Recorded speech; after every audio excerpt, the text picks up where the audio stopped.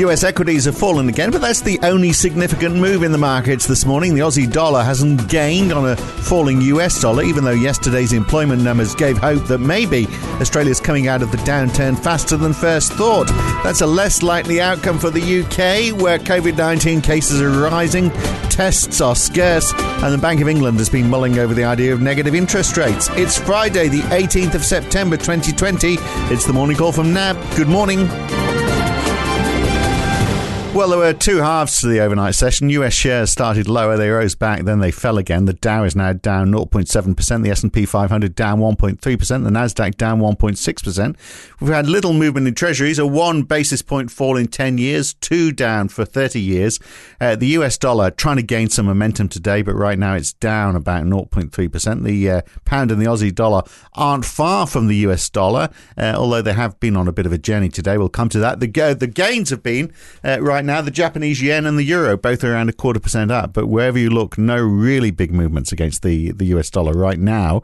And oil added to the big gains over the last 24 hours. It's up another 2.3% for WTI and 2.7% for Brent, which is up over $43 now, so it's climbing back to where it was at the start of the month. Gavin Friend is our man today, senior market strategist at NAB in London. What again, you say? Well, everyone else is on holiday, Gavin. Thank God you're here, is all I can say. Now, look, you might have thought 3 years of near zero interest rates would encourage people to pile higher into equities. That's not been the case today, has it? I'm sure it'll come back, but today, very much the opposite story. Yeah, good morning, Phil. I think you're right to say that Thursday was framed by what markets took away from the Fed meeting Wednesday. There we know the Fed decided not to keep markets waiting and instead lay out, more formally its policy ideas, intention to keep rates on hold until labour market conditions or conditions in the labour market are consistent with maximum employment, whatever that means, and where inflation, having risen to 2%, is on track to exceed that level for some time. Now, no one knows at this stage what full employment looks like, and it'll be, a fair way down the track, as will be a sustained move above 2% inflation. And this gives the Fed, a fair amount of latitude. Now, commensurate with that, perhaps, is the idea that the Fed funds rate will remain unchanged for an extended period. Last time the Fed updated its dot points forecasts, where each FOMC member, gives an idea of where they think the Fed funds rate will be at the end of the upcoming years. This was back in June. The median view was no change until the end of 2022. Now, on Wednesday, the Fed added 2023 to that, to its forecast projections, which was really just process. I mean, it was procedure. But in tagging on that extra year and then saying rates will stay unchanged until the end of 2023, it kind of unnerved observers, it would seem, by today's price action and made them dwell a little more on Fed Chair Powell's reiteration that it will be the virus that determines the extent of the recovery. So rather than celebrate the idea of rates, unchanged for an extended period of time, markets are dwelling on the negatives. And to that point of why they are today. I wonder, because it is so volatile, isn't it? I mean, if you look at, for example, Snowflake, that cloud company that most people had never heard of before it listed on Wednesday, it was worth $70 billion by the end of the day. Today it lost 11.5%. But very bad luck if you got in late on that one. But it just shows how volatile things are right now. And on Monday, things will probably be back up again in equities. Well, you may be right. But we can look at the sort of gathering negatives. We saw retail sales was soft earlier this week. We know there is no line of sight yet on a US stimulus. Oh, well, actually, or is there? Because Donald Trump's now telling his Republicans that they should do a deal, go for the higher numbers. He says, and there's talk that maybe a deal is going to be done in the next week to the next 10 days. So the Democrats are holding out at $2.2 trillion. The Republicans balked, we know, a couple of weeks ago at $1 trillion, but would be okay with 500 to 700 billion. And as you say, Trump urging the Republicans via a tweet on Thursday to go for a bigger number. He and Treasury Secretary Steve Mnuchin seem to be okay with something around $1.5 trillion. Now, you might think that maybe, the Democrats could inch down to 1.75, and the two sides could meet somewhere like that. but it's far from clear that Republicans will go past 1 trillion, let alone 1.5 or 1.75. Public comments so far show little Republican appetite for a larger package, regardless of Trump's intervention. And remember, relations between the two, that's Trump and the Republicans, aren't particularly good, as the Republicans in the Senate, or at least a couple of them, are pushing back on his nomination for the next seat on the Fed, Judy Shelton.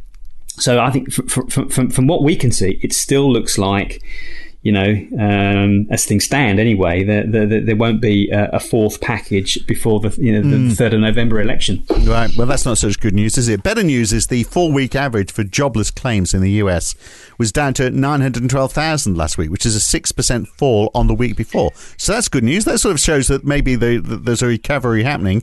Of course, we don't know what's going to happen next with the virus, of course. Well, I think you're right. Yeah, that's right. 860,000 down from 893,000 the prior week, and so therefore we're continuing, it looks like, that decline, the break below a million that we saw 3 weeks ago. Same time, PUA claims, this is the claims that cover gig workers, dropped quite a hefty amount actually, from 868,000 to 659. So you combine those two numbers, in this latest offering, we've got just over 1.5 million claims versus almost 1.8 million claims in the prior week. And at the same time, continuing claims fell to 12.62 million from 13.54. So, yeah, I think that's, to your point, things are moving in the right direction there, but the numbers are still high. The Philly Fed Business Survey we saw for September was, more or less as expected, but the detail of that report were better. So we had a decent jump in employment, in new orders and shipments. Housing starts, they fell back 5% after what was a hefty 18% gain the prior month. I don't think there's any surprise in that. These numbers are notoriously volatile. Permits, which tend to lead starts, held up better.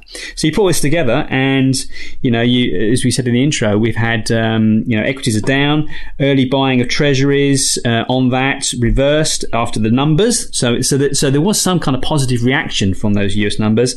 And the dollar, it rose after the Fed throughout the European and US days. On Thursday, it's been giving back those gains. So we've seen gains for the euro, for the Aussie, for the Kiwi, for the CNY, and for sterling. Yeah, well, the pound has been on a bit of a journey, hasn't it? A fairly big bounce. You had the words from Ursula von der Leyen, the president of the European Commission, quoted in the FT today as saying that a trade deal with the UK is still possible. We're not hearing any news of specific developments. I mean, it's still fish and a level playing field. So it's doing all quite well until we had the Bank of England later on. Yeah, I mean, it's been, as you know, it's been our view and remains our view that some sort of deal on trade between the UK and the EU will be done. But why the market reacted as it did, given the still very uncertain outlook there, suggests investors really have taken to heart, the recent bust-up between the UK and the EU, this after the UK's controversial decision to propose legislation that would tear up part of the old withdrawal agreement and knowingly break the law. I mean, that suggested people really took that to heart and felt there's really no chance of a deal on the back of this. And of course, von der Leyen's comments today, as you say, have just reminded them that, like last October, we didn't think there was going to be a deal then. And what happened? There was a deal. Yeah. Oh, well, we'll wait and see, won't we? With the second half of the day was the Bank of England speculation on negative interest rates that sent the pound down rather suddenly in the middle of the session. It did get it back fairly quickly. I have to say, when you start going into negative interest rates, I worry about how you ever get out of them. Well, that's the point, isn't it? I mean, central bank has been running the slider all over this. They've been looking at the experience of Japan and the European Union. It's not been great. And the Bank of England has been wondering whether it's applicable to its banking system. Governor Bailey has been thinking about this for a time. It's something that he's got in the toolkit, but hasn't wanted to think more seriously about it until now. And obviously, the headline on Thursday that the Bank of England is going to discuss the operations of this with the PRA, that's the regulator, has got everybody excited that it might be coming. I think our view is that the Bank of England will want to increase QE first. And the next meeting, which comes on the 5th of November, should see that. That date will also be probably past the EU UK trade summit, and therefore the Bank of England have a much clearer line of sight on Brexit, trade deal or not, probably. And it'll also have a much clearer view of what's going on in the UK labour market, because by that time, Rishi Sunak, the Chancellor's furlough scheme, will probably be wound up in terms of, as it currently is. So the Bank of England, might have reason there or not, depending on what's happening, to actually wheel that out. We still think it's unlikely, but clearly the bank's thinking about. Well, I mean, the other dimension out of all of that as well is, of course, what happens with COVID cases. And we know in the UK they are rising quite rapidly. 4,000 yesterday, 3,400 today. It was like with 1,500 a week or so ago. And that is the case. And, the real shortage of tests available as well. So they can't actually tell what the real figures are. And this is, the same in Europe. France had 10,593 cases in a day, the most they've ever had since the whole pandemic started. And, this is before the cold weather kicks in. So, serious concerns about the UK economy and the European economy if those numbers rise. And in a circular way, again, this all plays to why is the market behaving as it is and being a little bit gloomy. Yeah. And why wouldn't Australia be doing so much better? Because obviously, that not impacted to the same extent. And then we had yesterday's employment numbers as well, which showed the unemployment rate falling quite significantly from 7.5% in July. And things are expected to get worse, but it's actually fallen down to 6.8%. And, we're all looking to see whether the numbers had spread from Victoria. Obviously, Victoria was down, but really the only state that was down. Everywhere else seemed to be heading back up again. In terms of jobs. Indeed. So 111,000 jobs created against an expectation of a 35,000 fall, as you say, because of the idea that jobs will be lost in Victoria. 36,000 full-time jobs, 65,000 part-time jobs. The surrounding commentary was cautious, we have to say, given that a lot of these jobs were driven by sole traders, i.e. owners without employees. 50,000 of those jobs came from that from that contingent. And the number of working hours rose a modest 0.1%. I guess in some way, should we be surprised that it's sole traders at this stage? I don't know, and I pose that as a question. More importantly, as you say, was the drop in the jobless rate to 6.8 from 7.5, despite the fact that the participation rate ticked up a tenth.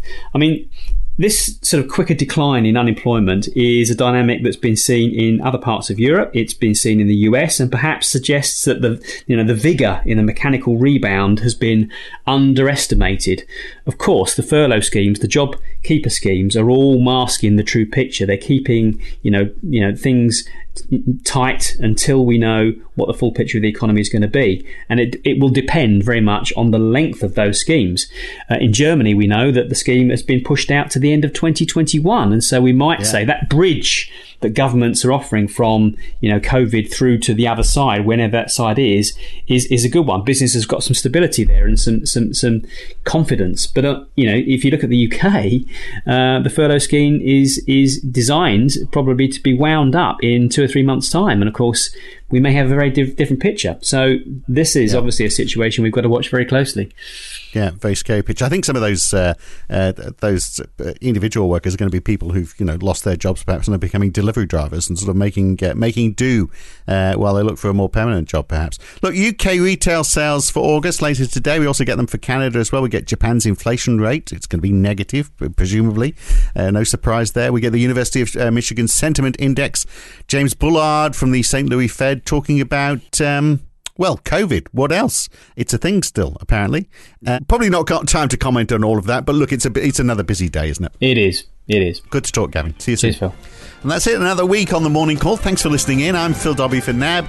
Back again on Monday morning. Not Gavin on Monday. Rodrigo's going to be joining me then. Have a great weekend. See you then.